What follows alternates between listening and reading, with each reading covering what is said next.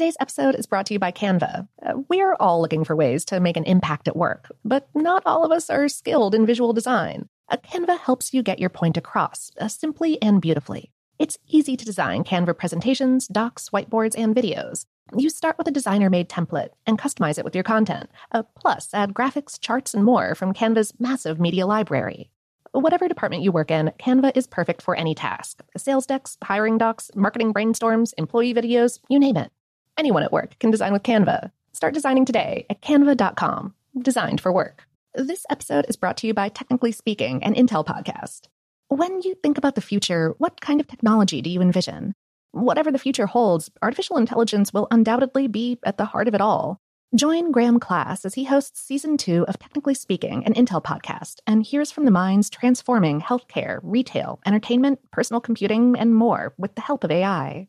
Tune in every other Tuesday and explore the latest technology that's changing our world today and creating a more accessible tomorrow.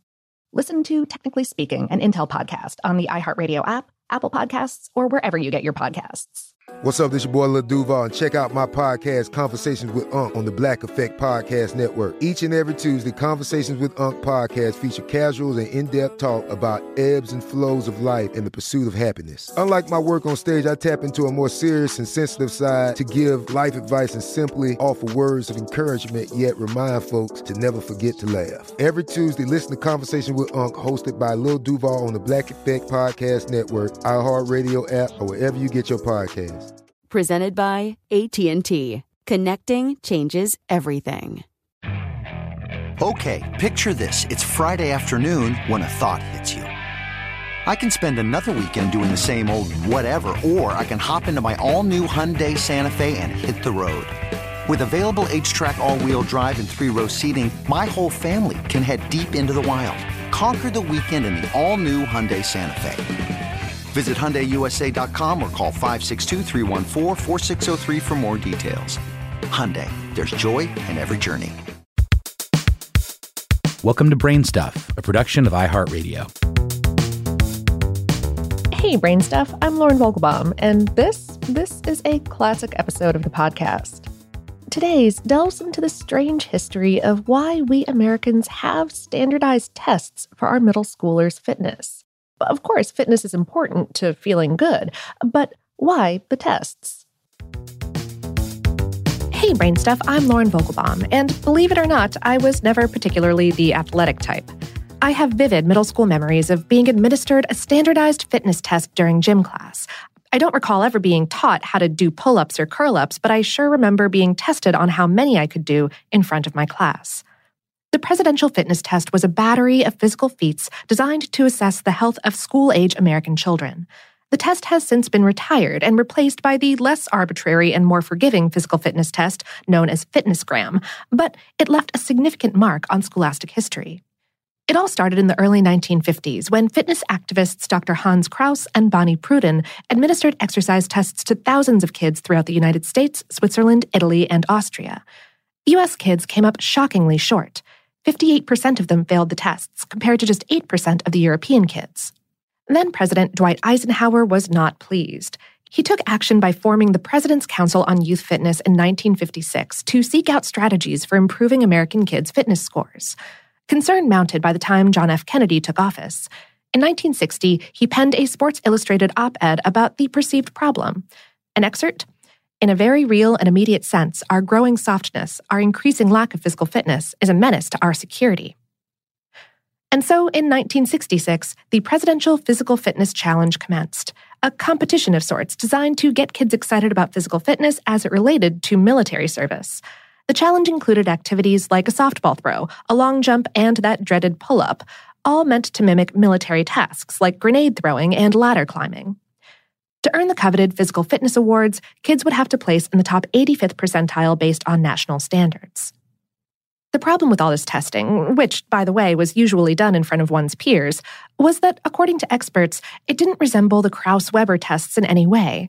Rather than focusing on core and arm strength and improved flexibility, the Presidential Physical Fitness Challenge simply reflected the goals and priorities of the country and people who had formed their fitness philosophy during training in World War II.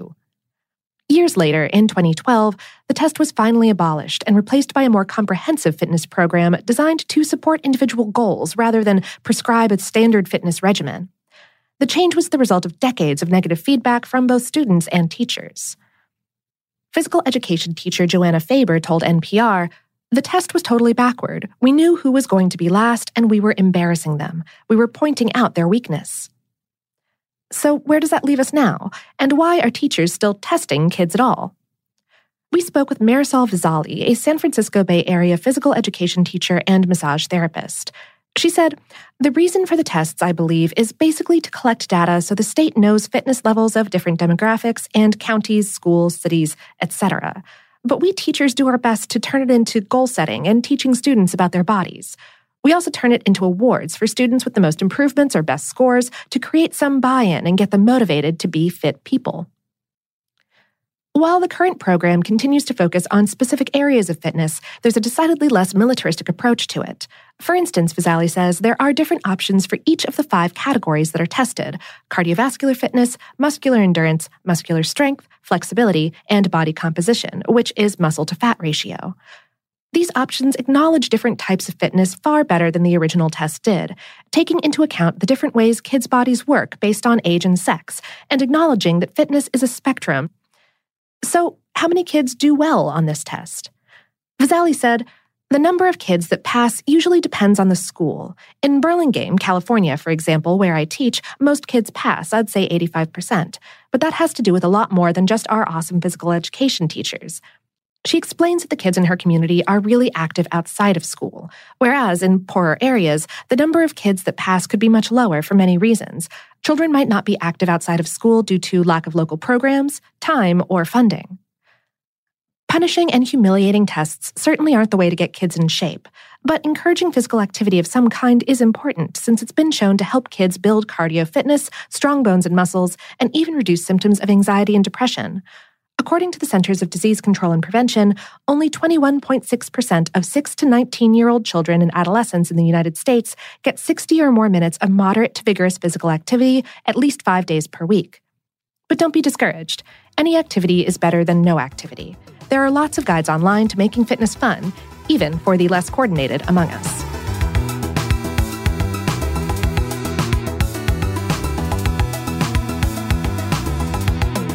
Today's episode is based on an article, "Could You Pass Your Kid's Middle School Fitness Test?" on HowStuffWorks.com, written by Michelle Konstantinovsky. BrainStuff is a production of iHeartRadio in partnership with HowStuffWorks.com and is produced by Tyler Plang. For more podcasts from iHeartRadio, visit the iHeartRadio app, Apple Podcasts, or wherever you listen to your favorite shows.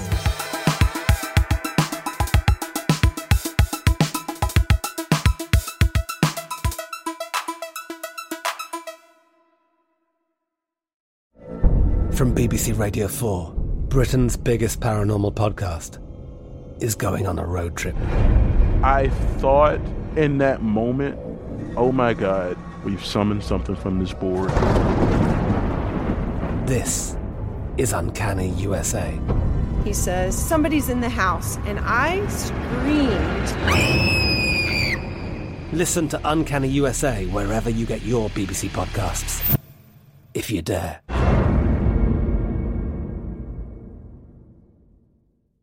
Xfinity has free premium networks for everyone this month, no matter what kind of entertainment you love. Addicted to true crime? Catch killer cases and more spine-tingling shows on A&E Crime Central. Crave adventure? Explore Asian action movies on Hi-Ya. Searching for something extreme? Check out skating, snowboarding, and more on Fuel TV Plus, the global home of action sports. And find crowd-pleasing bops on iHeartRadio's Hit Nation playlist. There's new free shows and movies to love every week. Say free this week in your Xfinity voice remote.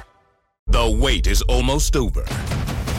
Get ready for the 2024 NFL season as the full schedule is announced. Every rivalry, every rematch, every rookie debut, every game revealed.